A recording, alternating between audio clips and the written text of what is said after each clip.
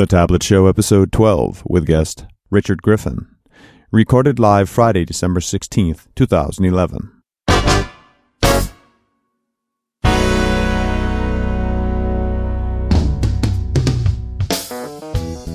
From thetabletshow.com, it's The Tablet Show. Conversations about developing software for tablets and other mobile devices with your hosts Carl Franklin and Richard Campbell. In this episode, Carl and Richard talk to Richard Griffin about building applications with HTML5 and WinJS on Windows 8. This episode of The Tablet Show is sponsored by Telerik, offering the best in developer tools and support. Online at telerik.com. And now here are Carl and Richard. Thank you very much. Welcome to The Tablet Show. It's a spin-off of .NET Rocks focusing on tablets and tablet development. Richard Campbell is here. I'm Howdy. here. We're ready to go. I'm excited. You know what I'm ready for? What are you ready for? Better know a framework. Nice. Because you better. What do you got? Well, what I got is the so you know the new async is everywhere in WinRT. Yep. And you use the async keyword and the await keyword. The async keyword to make any method asynchronous, and then you use await to call it asynchronously. And that's the way things are done in WinRT, and it's also the way things are going to be done in .NET from now on. Yeah. However, there are some times when you still need to call the dispatcher to invoke something on another thread using dispatcher invoke, just like you would in Silverlight. The old-fashioned way. The old-fashioned way. And if you really need to do that, you can still use the core dispatcher.dispatcher.invoke. Oh, this is in WinRT. Yep, core dispatcher is in windows.ui.core. And just create, get the core dispatcher and call .dispatcher.invoke or invoke async to get back onto the core dispatcher thread. And I can think one of the reasons you might do that is you're migrating a Silverlight app to WinRT, and you don't want to rewrite all that stuff in async await. Right. You just want it to work. Yeah. Yep. That's good. That's good. That's very good. All right. Thanks for that, man. You're welcome. Who's talking to us? Awesome. I grabbed an email because we don't have comments on the tablet show yet. And this is from Robert Burnt. And he says, guys, I've been enjoying your new podcast, The Tablet Show, and so have we. I've been listening to .NET Rocks for many years, and I heard you asking for help with a developer tablet for Windows 8. I have a Lenovo X220 tablet, which is i7, 8 gigs of RAM with a 320 gig hard drive. Whoa. Dude, hard drive? No SSD? Goodness. What's a hard drive? That I moved over to Windows 8 a few weeks ago. The multi-touch works great. 2-finger touch and 5-finger gesture, and it is beefy enough machine to do serious development on. I use this convertible tablet when traveling and at home. The main reason I went to this convertible tablet is because I liked my tablet for meetings and surfing, like an Asus EP121, but I couldn't do serious development on it. It's just too hard to code without a keyboard, and the Bluetooth keyboard is awkward when you're in your chair or on a couch, and that's where the X220T came into focus. You can use it like a laptop or swivel the screen and lay it flat like a tablet. It has dual digital microphones, a 720p camera, a fingerprint reader, and the battery life is great. The only downside is I would like the screen a little larger. It's only 12.5 inches. It was an easy load of Windows 8, although I had to download a few of the Windows 7 drivers from the Lenovo site. One issue that I found was that if I loaded the Lenovo touchscreen drivers, I had trouble pulling out the side and bottom menus. Once I reverted back to the native drivers, everything worked great. So I think what he's talking about there is there's the driver set you get with Windows 8, but then not everything's going to be installed. And so you got to go to Lenovo Win 7 drivers. Just don't install the Lenovo Win 7 drivers for touch. Even the fingerprint reader works well. No more typing in a password to log in. Woohoo. But everybody can see your password when you touch the screen. So the X220T would be my recommendation until a new Windows 8 tablet arrives. Although I personally don't feel like I need a tablet to do tablet development. I just need touch to do tablet development. Well, to do testing anyway. Yeah. Certainly. But I think it's important. You know, the F5 cycle is so important. Tweak. You really want that machine to have touch on it. Yeah. So I think that's the important part. And that's from Robert Burnt. And he is going to get one of the very rare, one of the very precious, one of the very first tablet mugs. Tablet show mugs. they're out there. And we're going to ship one to Robert. And if you'd like a tablet mug, you can write us an email, .netrocks@franklins.net, and talk to us about the tablet show. Yeah. Well, I'm really excited because our guest today is Richard Griffin, and Richard is the founder of XAML Ninja, and XAML Ninja specializes in the art of XAML, which they use to build innovative user experiences for the next generation of applications. He's a regular speaker at Mix, Tech Ed Europe, and an active member of the Silverlight UK user group, where he continues his quest to educate designers and developers on how to work better together. Good luck with that. You can find him hanging out on the Expression Blend forums or read one of his monthly articles published for the Expression newsletter. Richard is an Expression Blend MVP and has an interest in design and user experience, but he also loves to crank out code and dig into design patterns. You can follow him on Twitter at RichG, that's RichGee. Welcome, Richard. Hi, guys. How you doing? How are you? And you can tell by your bio, clearly, I approached you initially to get you on the show to talk about the new version of Blend that was coming. But in our conversations beforehand, I found out you were doing work in WinJS. And so that's why I wanted to grab you to come to the tablet show and talk about that, because I'm really excited about the prospects of building an HTML5 and JavaScript on Win 8. And I know things are different. So that's why I wanted to talk to you about that today. First of all, let me just ask, do you think that there are more JavaScript developers out there than any other kind of programming language? I hear that a lot. Yes, I think so. I think, the web community is massive. And, one of the things, I've been on a very interesting journey over the course of, the last sort of 2 months, and the open source community that's out there is amazing. It really is. They are so, vibrant and active. It's really refreshing, Yeah. I mean, I hear a lot that, and I guess that's where Microsoft is really going with Windows 8. At Build, the big message was you can use JavaScript and HTML5 to build real Windows applications. And, I'm not in that camp, so I'm not really sure what the reaction has been. How do you see the JavaScript community reacting to what they can do with Windows 8? I think it will be very interesting to see, how that community ends up viewing Microsoft. Because I guess there's a little bit of antagonism between, the JavaScript open source community, in comparison with proprietary, if you want it, you have to pay for it sort of philosophy. But, I think Microsoft over the last couple of years definitely changing. If you look at Node.js, I was watching a Channel 9 video with Glenn Block this week, and he was talking about Node.js.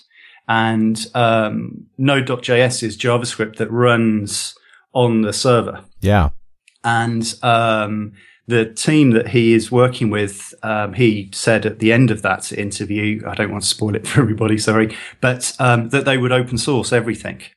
So I think the more that Microsoft is sort of looking towards open source, that will encourage, people in those JavaScript and open source communities to look again, hopefully, at Microsoft and the new things that they're doing, and that, they're not as insular and as locked as what they used to be.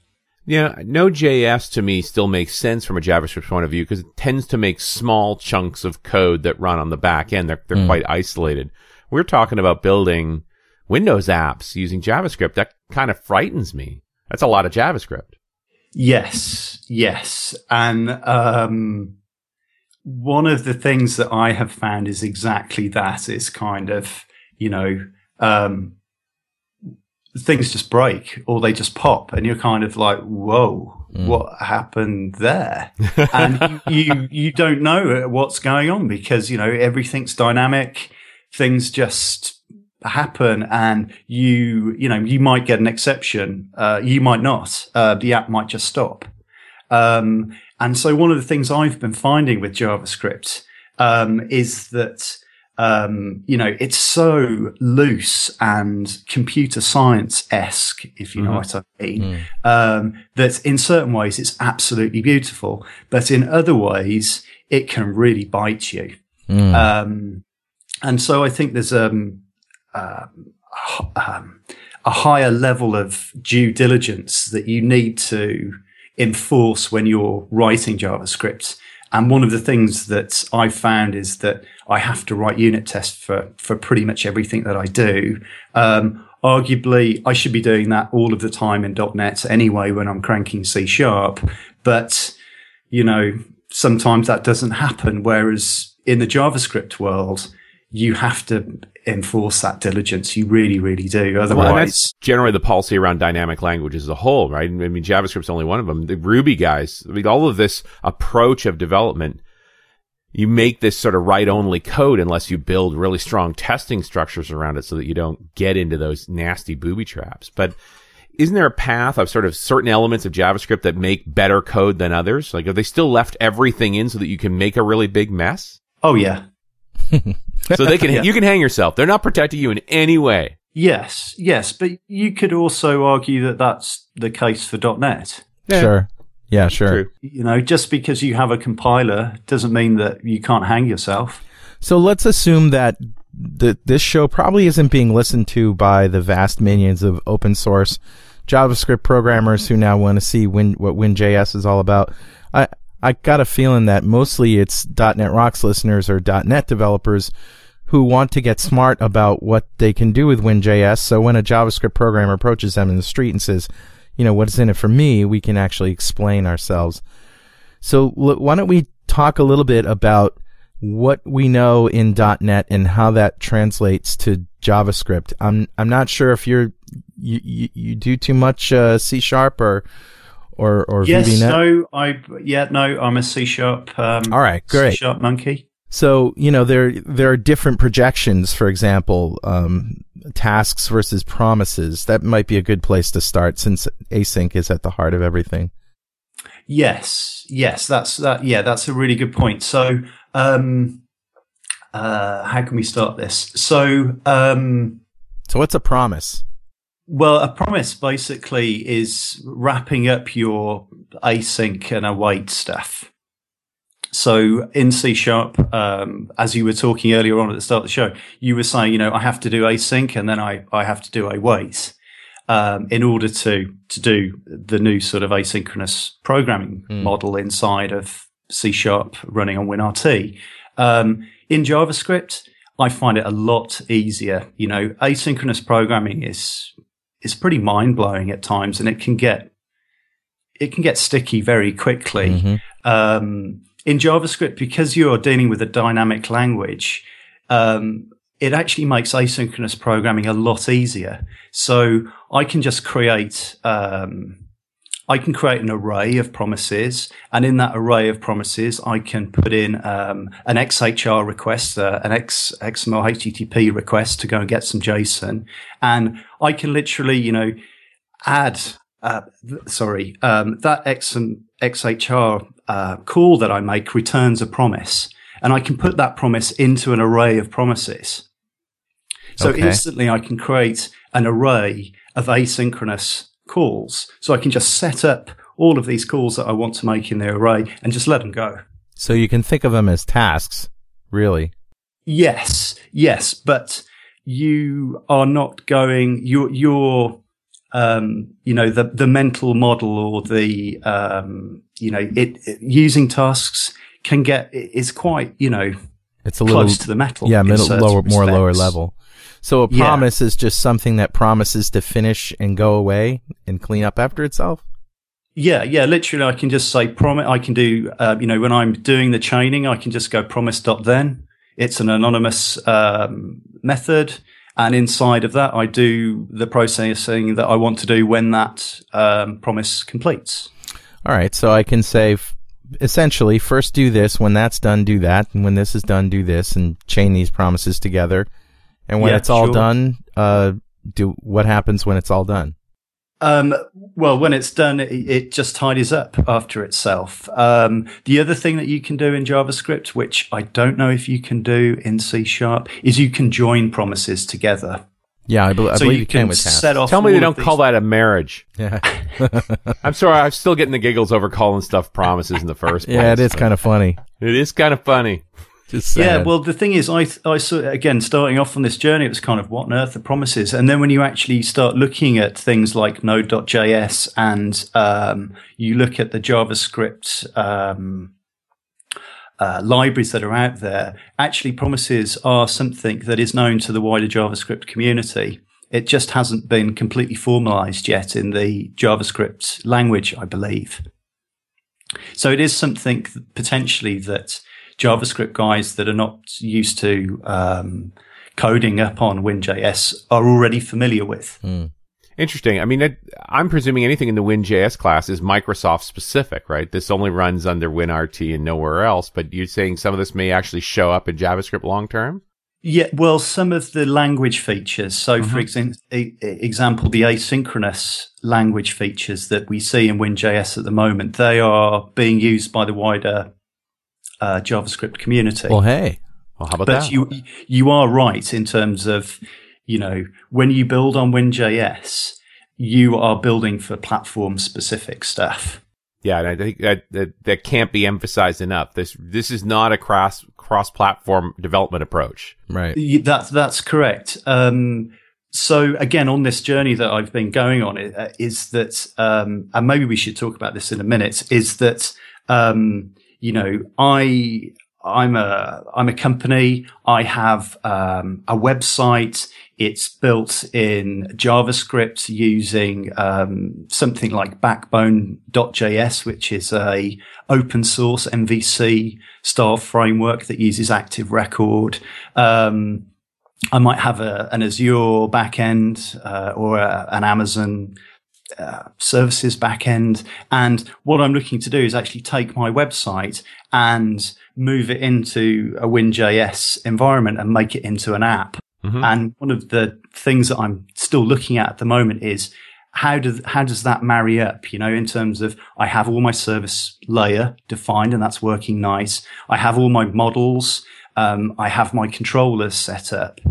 What's the gap between taking that sort of JavaScript, which isn't actually platform specific to anything, and bringing that in and plugging it into and getting that to work on WinJS.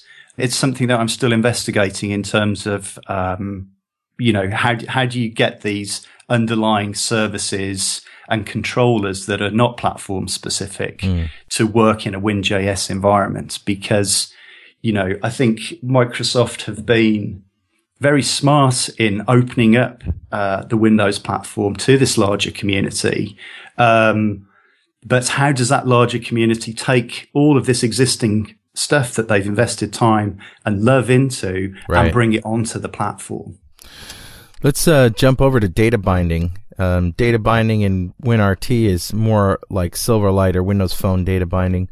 What's the story in WinJS? It's exactly the same, dude. Really? It's exactly the same. Why wouldn't it be, really? Well, if yeah, you think about it. To be. You want it to be. And the other thing, which if hopefully you're sat down, you're not going to fall over, WinJS supports converters. Oh, great. So all of that, I'm a XAML guy. So all of that awesomeness that I get in XAML, I'm actually getting in WinJS as well. Now, when you're using WinJS, you're not using XAML at all, are you? That's correct. So maybe that's quite a good thing to talk about next is that, so what are the comparisons? So WinJS, in terms of JavaScript, let's say, is the equivalent to our C#. The HTML is equivalent to our XAML. And CSS is equivalent to styles and templates that we use in XAML. Yeah. Well, now I can see why you guys are so stoked, too. Yeah. Because coming from the .NET world, you're looking at this going, okay, I get that.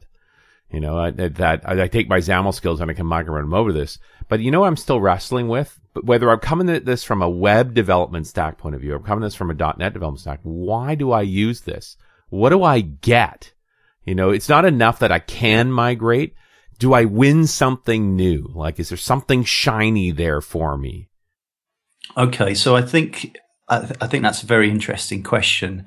And for me at the moment, based on what I've learned, is that if you already have if your content is already built for the web, i.e.,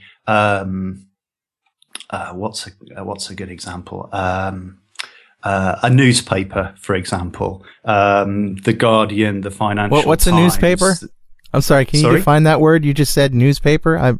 I never heard that term before. Now you're just talking crazy talk. So we like our guests to define their terms.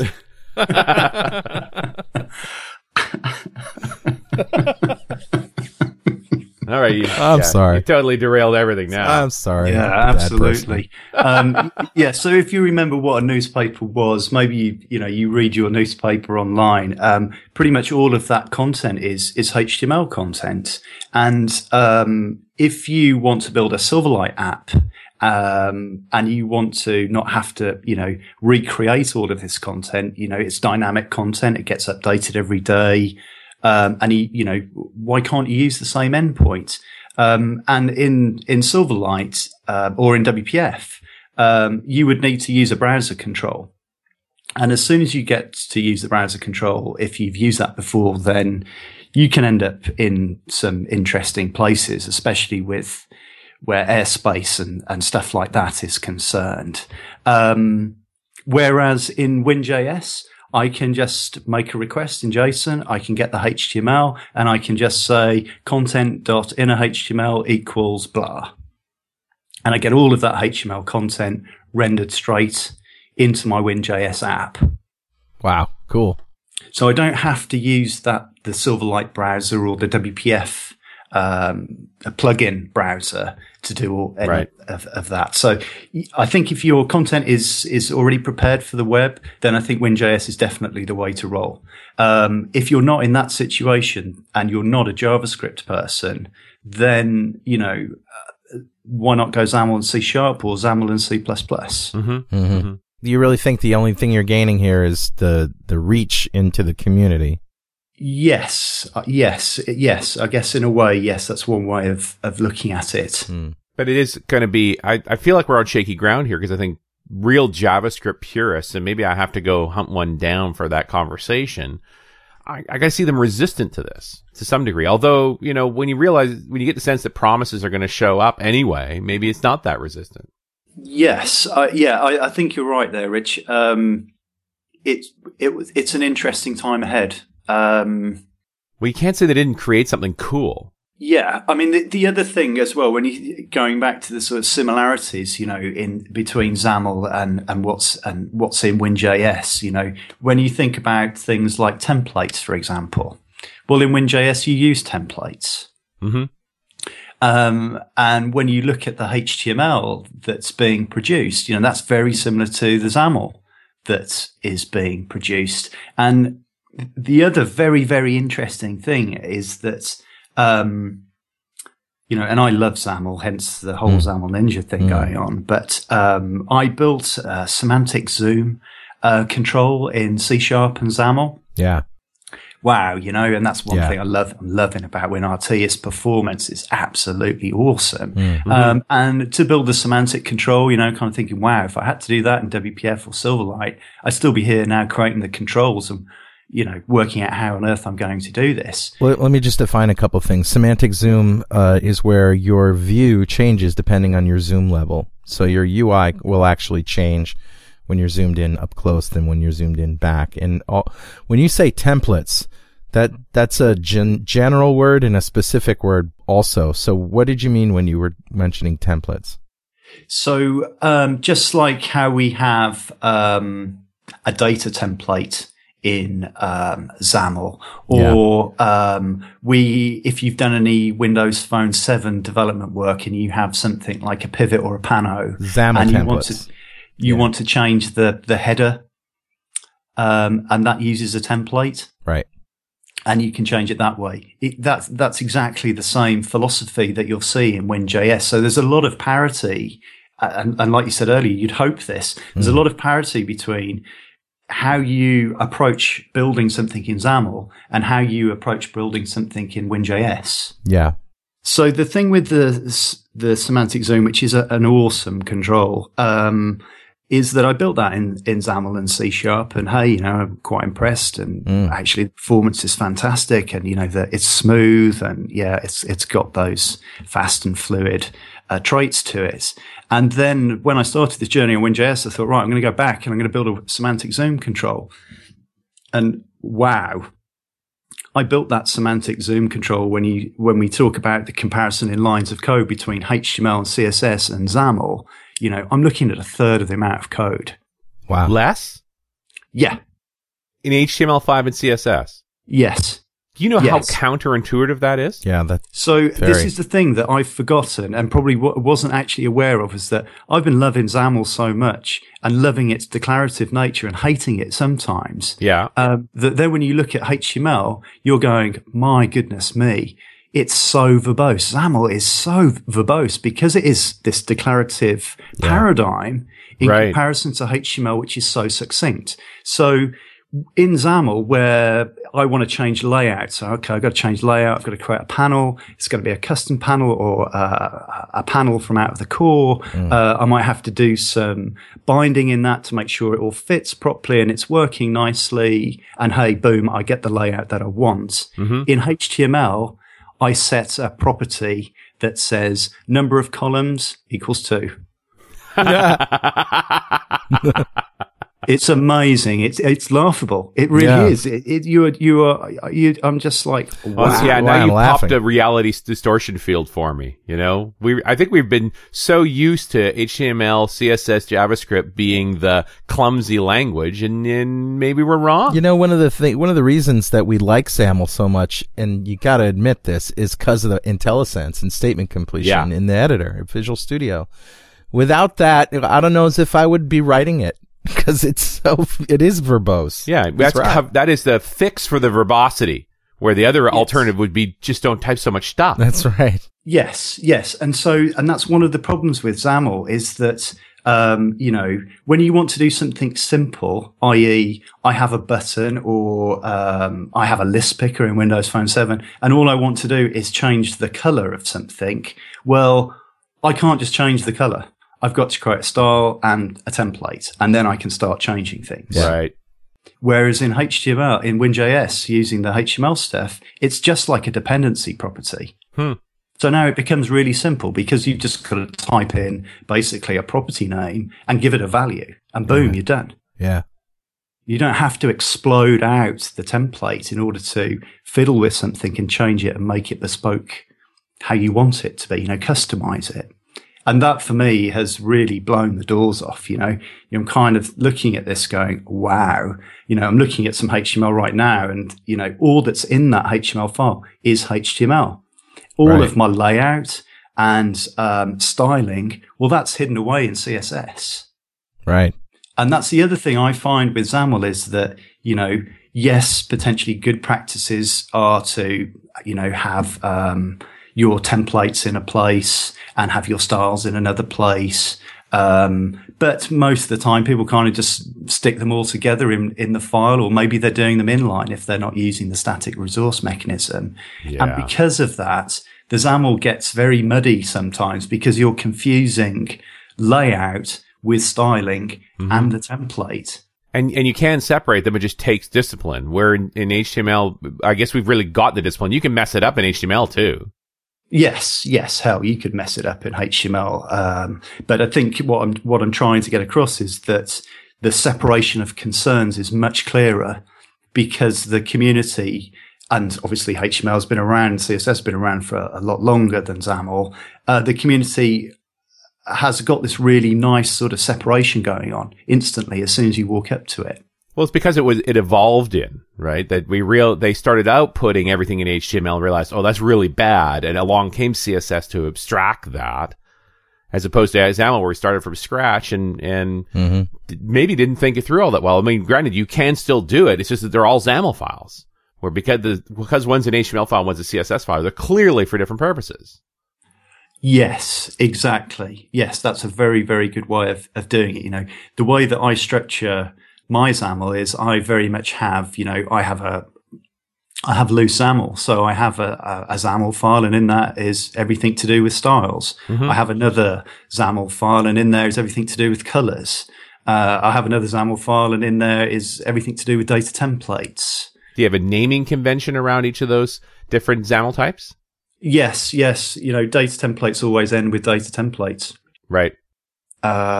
So yes, but that's very much me enforcing that on myself in order to. This is discipline, not tooling. Yes. Whereas, as you've just said, the CSS and HTML has evolved that discipline. And also tooling.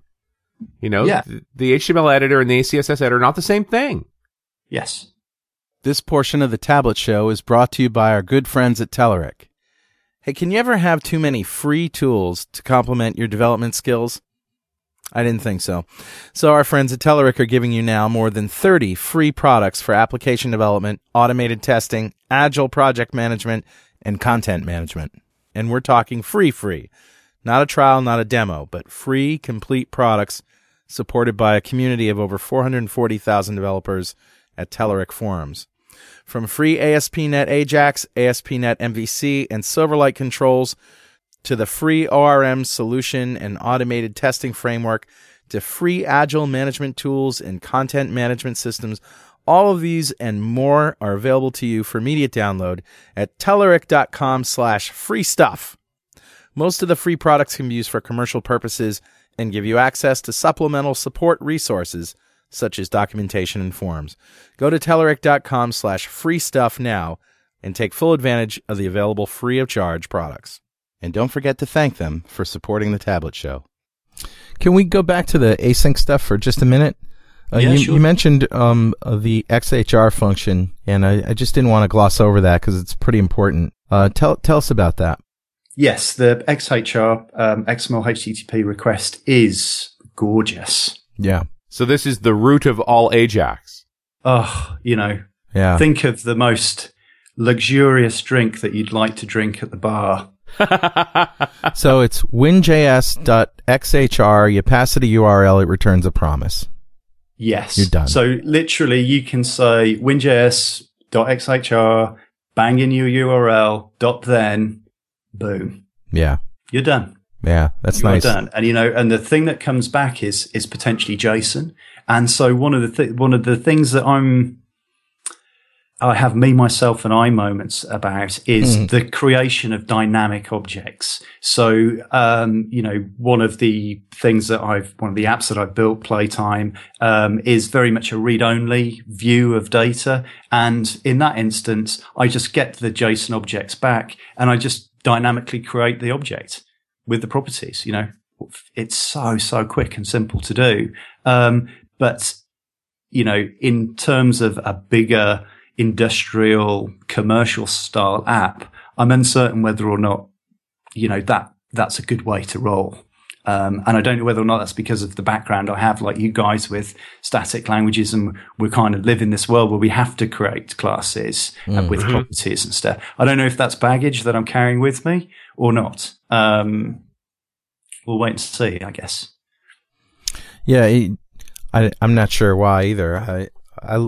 I'm getting more and more used to this idea of promises and having arrays and of them, and I'm thinking that it might be a nice little structure to use in a C# application too, or a .NET app, I should say, speaking as a VBNet guy.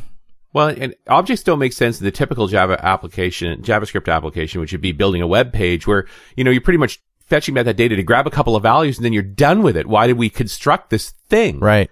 You know, where in normal development, the object persists. We're going to manipulate it. We may even pass it back up again. Right, yeah. So I think part of this is process, but, you know, we're sort of crossing the line here. Are we a web app? Are we a console app? Like, what's our life here? What's the lifespan of this execution space? Does it make sense to organize something that much and be able to manipulate it before you push it somewhere else? Well, and, you know, but the thing is that these WinJS apps are stateful Windows apps. Right. Right. So it's weird talking about JavaScript in a stateful way. We forget. So it's not just me. No, we forget. It's like, yeah, these are Windows apps. Yeah. I just a very slight segue. Have you guys heard of knockout.js? Oh, yeah. Yeah, we interviewed them as well. So knockout.js is very, very interesting. And, you can do MVVM. If you come from a world that you've learned MVVM, then, hell, you can use that same pattern and produce a JavaScript app that has a great pattern. And that's one of the things I think we need to, and this is a bigger question, obviously, but that's one of the things that I think we as software engineers some of us need to step away and say, well, it's just a pattern and it's a principle. And if I understand this pattern and this principle and how they fit together and how I can make them work for me, well, then the language becomes slightly irrelevant at times. I know I'm making a lot of assumptions. Less important than it should be. If you can do MVVM and you understand facades and factories and singletons, then you can go and do all of that stuff in JavaScript. Mm-hmm. And that means that what you're building has a robustness and quality and engineering aspects to it. It's not, as you were saying earlier on, I need to do a bit of JavaScript. Right, let's go onto a web page, view source, take the jQuery, put it in. Wow, that's awesome, fantastic, great. Push it up to the server. So where does the line blur between CSS and XAML styles? The kind of styles that we like in WPF and Silverlight. And then you've got CSS. Are we using sort of a hybrid version of styling in WinJS? There are some Windows specific pieces in there because of some of those controls that we use, i.e. the grid. Well, that's Microsoft specific stuff. It's not a HTML W3C standard bit of kit. So in those cases, then you have MS specific things that you play with. But in general, the CSS that I've done so far is all based around media queries, which for those guys out there that are building web pages that need to look great on a desktop, look great on an iPad or a slate of some description, or look great on a mobile device, they're using Fluid layout, and that's all based around media queries. And that means that your layout is fluid. So when I view it on a desktop, I see it in one way. And then when I view it on a slate device, I have fluid layout. And that means that everything wraps and I get a nice layout that's meant for that particular resolution. Yeah, it is an interesting issue. There, CSS has never been one of my favorite technologies, just because it seems so counterintuitive as a developer. But CSS is still very much a kind of black art for me at the moment. Yeah. But that was very similar to XAML in the early days. True. And I'm worrying about, you've got the WinJS UI namespace, and then you've got CSS for styling. Like, how does this transition over? What do you mean by that? I'm just thinking, we've got the WinJS approach to building controls, which ultimately is going to affect layout and look. But if you're coming in with a web app, you've got a bunch of CSS that's already taken on a lot of that. It sounds like that's a very challenging migration if you're going to utilize the UI namespace. Yes, and I think that's what's going to be very interesting in the months and years is what is this gap? How big is this gap that you need to jump? If you have all of this code that looks fantastic, right? How do you get that on? How do you what's the effort involved to get that? Yeah, and again, what do you get for it? Like, you're actually redoing your UI into this other set of namespaces that is no longer portable? Are you going to get a benefit? Is it faster? Is it lighter? What do I get? Yeah. And that's the other thing. I mean, in general, I find WinRT incredibly fast. Microsoft have done a really great job in cranking performance. And, sorry to sound harsh to the Microsoft guys out there, but it's about time, Yeah. But you could say the same thing about IE 10. Well, honest to God, it sounds like IE 10 is going to be the biggest competition to WinJS. That hey, my app runs really, really well in the IE 10 without plugins, right? The Metro mode. yes. So you're going to really have to make a compelling case for this cost of migration to get something new. Yes. So there are two really interesting questions that come next. And the first question I have is kind of, apps. Yes, I can see why apps have their place, but are we coming to the end of an app world in terms of, if you're giving away your app for free, then, well, it doesn't make any difference to you. If you're charging for that app, then somebody's making a percentage Right. on, putting that app in their app store and allowing their customers, their end users to get access to your app. Now, I don't know whether or not that's going to last, because when you factor in the fact that if you've built a really great HTML site and you're using media queries and you're using fluid layout, well, as a user, then I can fire up my Win8 Slate device. I can pull up a browser. I can go to that person's website, and heck, it looks fantastic. Right. In that form factor. And hey, I've got a mobile and I pull out my Windows Phone 7 or my iPhone or my Android. I go to the same URL and I get a great experience again. I'm using offline, storage mechanisms in the browser. Right. So, I don't know. I'm having mixed emotions now about apps. Especially that the browser itself is really maturing to allow me to do things in the browser that, before you might have said, well, I can only do that in an app. I can't do that in a browser. Yeah. Yeah. And I think we're at an interesting inflection point here, because history has shown us that building generic code to run on multiple platforms makes an inferior product, and that building code specific to the platform makes a better product. And you may get to market first with a generic product, but you will be clobbered from behind by the guys who build stuff platform specific. But the generic approach is getting richer, and the frustrations of platform specificity are getting significant. And plus now, like we said before, Richard, on your Kindle Fire, which by the way is selling like crazy, 10 million a week or something ridiculous. Wow. Yeah. On the Kindle Fire, you have, you go to your apps and you might launch an app that actually runs in the browser and you don't even know it. So what I heard about the Fire, I don't know if we have the Fire here in the UK at the moment. I don't think we do. But what I read, there was a comparison between a Fire and an iPad, and it said, I'm kind of assuming that the article was right. It said that the Fire supports Flash. Yes, it does.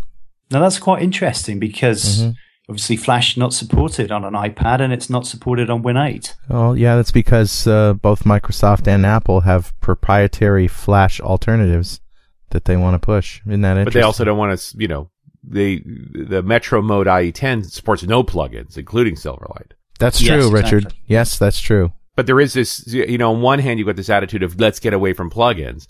And I just double hit numbers. It's 1 million a week Fire they're selling, which is still an astonishing number.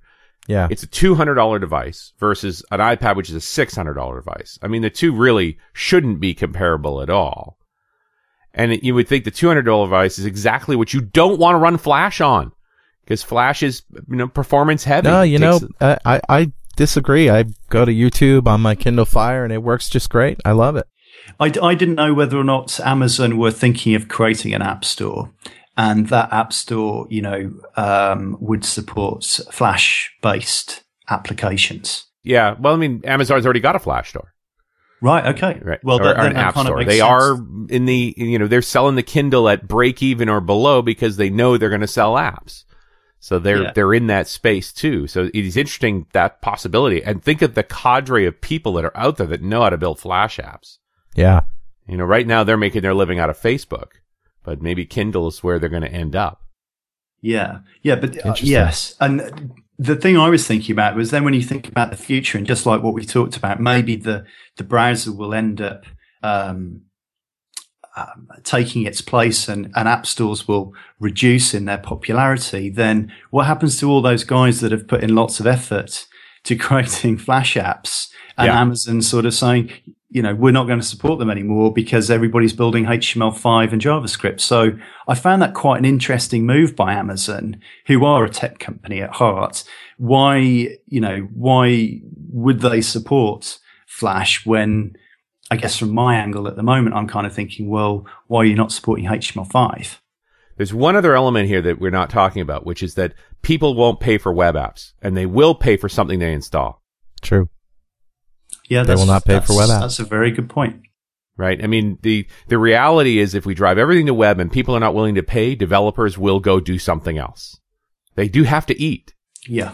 So I think we are in an interesting impasse. Yeah, and it also depends on the type of app. I mean, the type of app that web developers build typically isn't the type of thing that you would, make a lot of money on. It's not your typical business application.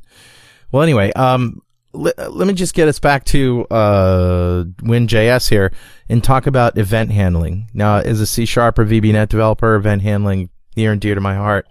I understand all that. How does that work in JavaScript, in WinJS rather? Yeah, it's not as clean as what you're used to. Okay, next topic. It takes a bit more effort to do what you are accustomed to doing now, let's say. Yeah. But I've been using jQuery UI and jQuery, and that's a really nice way of dealing with events. Yeah. That are happening in the DOM. Yeah. Yeah. So, but yeah, different way of doing it. What is nice about WinJS is that you can define namespaces as well, so that you can actually put those events inside of the namespace, so they're not clashing with other events that you might want to call the same in a different place in your app. So having the namespace, obviously, as we know from .NET, that helps us in a lot of ways. Yeah, sure does. Which is quite nice.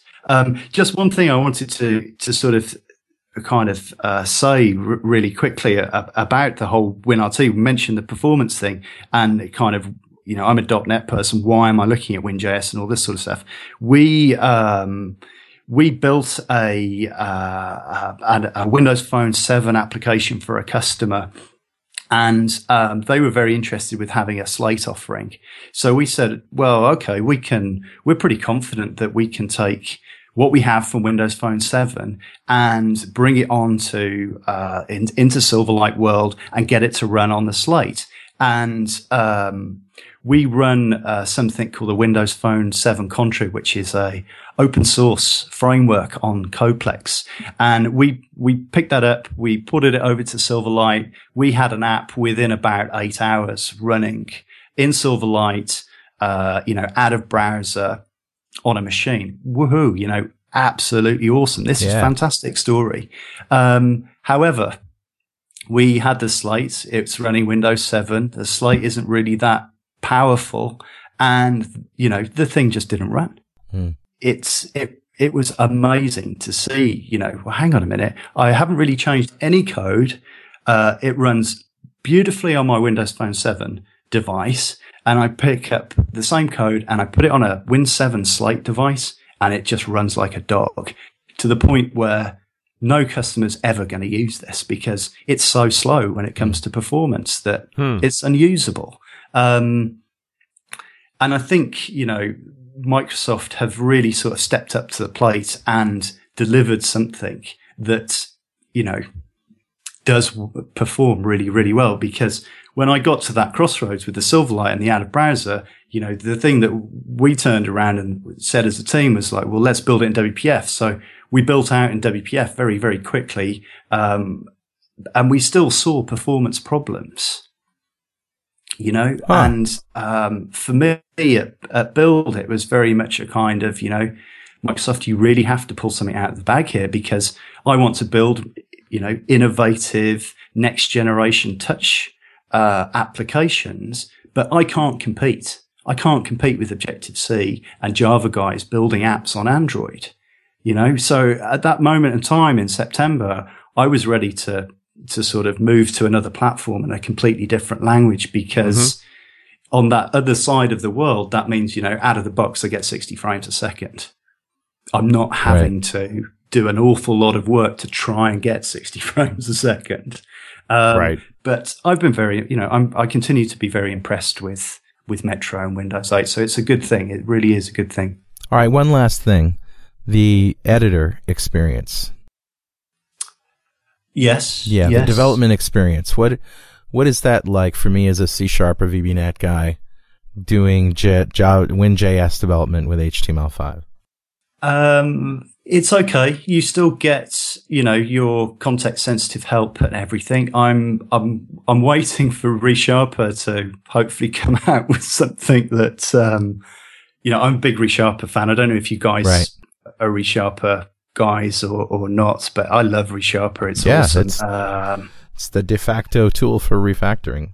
Yeah. And that's I'm looking forward to that tool coming to to WinJS as a language.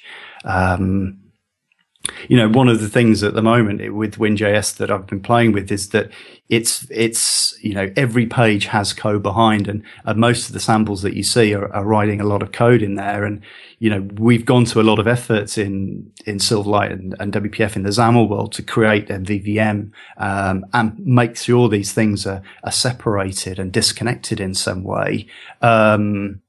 There are no real samples at the moment out there that I can find at the moment that really sort of give you as a developer a starting point for a pattern. Mm-hmm. I have created some simple MVC stuff, and that works quite well. But I'm sure there are better ways of doing it than the way that I'm doing it. But I guess that sort of guidance will come over time. Yeah, it is still early days, too. Hey, I know Carl said one last thing. I want to throw one last thing in as well, which is talk about the build and deploy story for constructing stuff in WinJS. Well, my build and deploy experience at the moment is currently hitting F5. Right. That's fair, because we're talking about pre-release software here, right? It's not like you're rolling it out to a bunch of machines.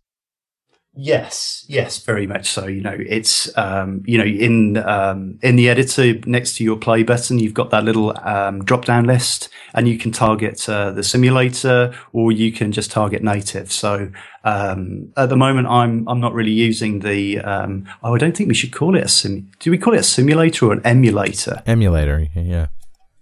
Because it's more like the Surface Sim than it is the Windows Phone 7 emulator. Anyway. I'm sure there's a technicality somewhere, but difference between a simulator and an emulator. I don't know. Yeah, so I've just been hitting F5, and hey, it pops up and it's there. And just to be clear, it does compile into an app. This is not a bunch of it does. HTML files. It does. The other thing that I guess which is quite important is do you guys use Silverlight Spy? Yeah. Yeah, I do how now. About Snoop? You guys use Snoop and stuff for WPF? No. Similar sort of thing. So one of the nice things about Silverlight Spy is kind of, you're looking at your app thinking, hang on a minute, I'm sure that control should be there. Why is it there? And you can interrogate the tree. And you can look at the tree and you can pull it apart and go, oh, okay. Mm-hmm. The reason why I can't see it is because visibility isn't set to being visible. So, okay, I'll go do that. In WinJS, in the Visual Studio tooling, you can inspect the DOM while it's running. So you can, if you have a slate device, you can, hit a breakpoint, or you might even be able to do it while the app's running as well. And you can go into Visual Studio and you can actually interrogate the DOM. So you can hold Control button down and you can move your mouse over certain elements and it will inspect the tree and explode the tree for you. So you can actually see what's going on in the tree itself, which is very, very useful. Awesome. With that also, so basically that functionality is now built in. Yes. yes, it's in there in Visual Studio. For better or worse. Well, I'm a little less scared about WinJS and HTML5 now. I hope you are too. No, I'm excited. I think it's very interesting, but the path forward is not clear. I do feel like Microsoft has just laid everything out in front of us and said, all right, give it a try, see what happens. Well, that's in fact exactly what they've done. So that's what we should do. Give it a try, see what happens. And, definitely give it a go, because certain things might change your opinion of JavaScript. I've definitely changed my opinion of JavaScript from, 6 years ago when I was doing Atlas, as what it was called, JavaScript's come a long way, and CSS has come a long way recently as well. And I think it's in a very, very interesting time, as Richard said, is that, CSS3 is looking really good. HTML5 is looking really good. The experience now that people have with JavaScript and creating frameworks, it's a very, very interesting time, especially when, those new things that we see are really sort of to take on the plugin, how much longer is the plugin going to be around is a really interesting question. For me, I think it depends on the sort of app that you're building, but for consumer-facing apps, personally, I think it's sort of last drinks at the bar for Silverlight and Flash. But I could be very wrong. Well, you can't argue with the momentum and the people behind saying we're going to let that go, right? And it's not like Kindle's dedicated to it. They're just not making it. They're making it an option. I'm still not willing to put plugins to bed because I'm still seeing projects out there that are doing things in those plugins, and I'll say Flash and Silverlight more or less equally, that I don't believe HTML5 can do, but I'm willing to be wrong. Well, and also remember, we're talking about client applications here. We're not talking about corporate applications or enterprise apps. Yeah. I think that's a very important thing for the people out there listening, is that this is really focused, for me anyway at the moment, this is really focused on consumer apps, right. Apps that I would download from an app store. Yep. I think the whole enterprise situation is very interesting, and I think if you're a developer building Silverlight apps at the moment and they are enterprise applications, then you're going to be developing Silverlight for a long time to come yet. Sure, that's what I think too. Well, Richard, thank you very much. Richard Griffin's been our guest. And thanks. It's always an interesting conversation here on the Tablet Show, so come back again. We'll see you next time.